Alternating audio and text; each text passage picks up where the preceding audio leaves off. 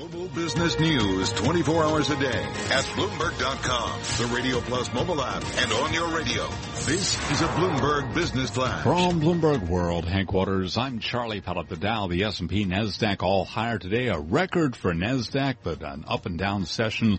In the end, little changed on the S&P 500 index, up half a point to 2433. NASDAQ, though, up 24 to 6321, a gain of 0.4%. Dow Industrials up 8 to 21,182, up by less than 0.1%. The 10-year down 5/30 seconds. The yield there 2.19%. Gold down 11.70 the ounce to 12.81, down 0.9%. And West Texas Intermediate crude down 8 cents a barrel to 45.64, a drop today of 0.2%. I'm Charlie Pellet, and that's a Bloomberg Business Flash. Thank you very much, Charlie Pellet. Well, you are listening to Bloomberg Markets on Bloomberg Radio, and our focus on the cloud is brought to you by Carbonite. Is your computer safe from ransomware? Hackers use it to make victims pay thousands of dollars to access their own data. Protect your business from ransomware with Carbonite Cloud Backup. Learn more at Carbonite.com. I'm doing fine up here on Cloud Nine. Listen, one more time. Dan Morgan joins us right now as Vice President and Senior Portfolio Manager with Synovus Trust Company. They manage about $12 billion, and he's based in Atlanta and has a focus on some cloud companies. When you look at this sector, Dan, it's one of the things about one of the many ways to characterize the sector is it's a sector that's really expensive, regardless of the success of the businesses in the short term. Well, it is in terms of some of the stocks in terms of multiple basis. But I think when you take a step back and you look at technology, I would say probably infrastructure as a service in terms of in the cloud space, probably the fastest growing, around 35% industry growth rate. And then obviously artificial intelligence. Those are probably the two hot spaces right now in technology. So, people are going to move money into those groups and obviously going to see multiples expanding, but the fundamentals in terms of those being wait. Why would you? Are very strong. Wait, hold on. Why would you see multiples expand? Well, I meant in terms of the individual stocks in the group. I mean, if money's going in, unless earnings are moving up at the same pace, you're going to have the expansion on the multiples in terms of, just because you have flow of funds going into the group. That's what I meant. Cloud infrastructure. There's Amazon, obviously one of the big players, if not among the biggest. And then you've got a lot of smaller players. Cory and I talk to them, I feel like on a daily basis, if not weekly basis. What happens to all of these smaller players? Is there consolidation? Does Amazon knock them down? How does this work? Well, you're right. I mean, Amazon, in terms of projected revenues for 2017, is about a $14 billion run rate. You've got Microsoft's Azure at about $3.5 billion. Google, with their cloud platform, will probably have a run rate of about $2.2 billion. And then you've got kind of a big fall off in terms of the assorted others, as you mentioned before. And in any new burgeoning technology sector like this, you're obviously going to see some acquisitions, I think.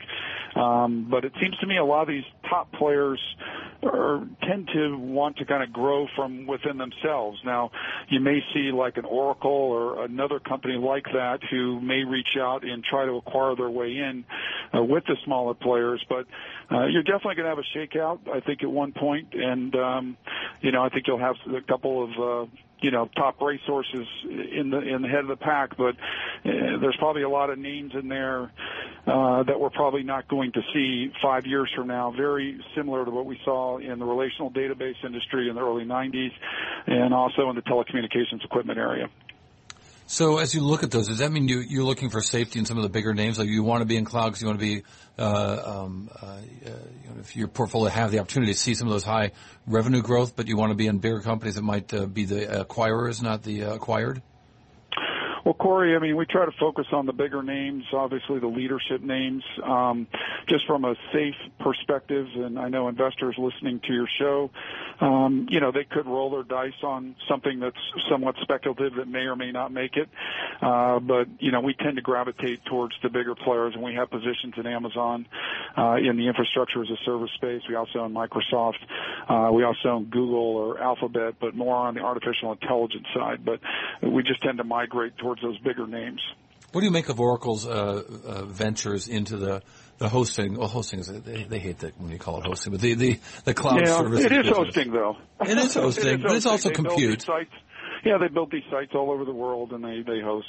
Larry Ellison's very interesting at Oracle because he was kind of late in a lot of different areas. He didn't want to migrate over into these, get away from the maintenance, model in terms of, charging these licensing fees and maintenance fees. He was kind of very slow to get over into the subscription as a service as it related to his database space. And then he's trying to, make a punch into this, as you say, into these hosting centers. And, Microsoft was much earlier on it.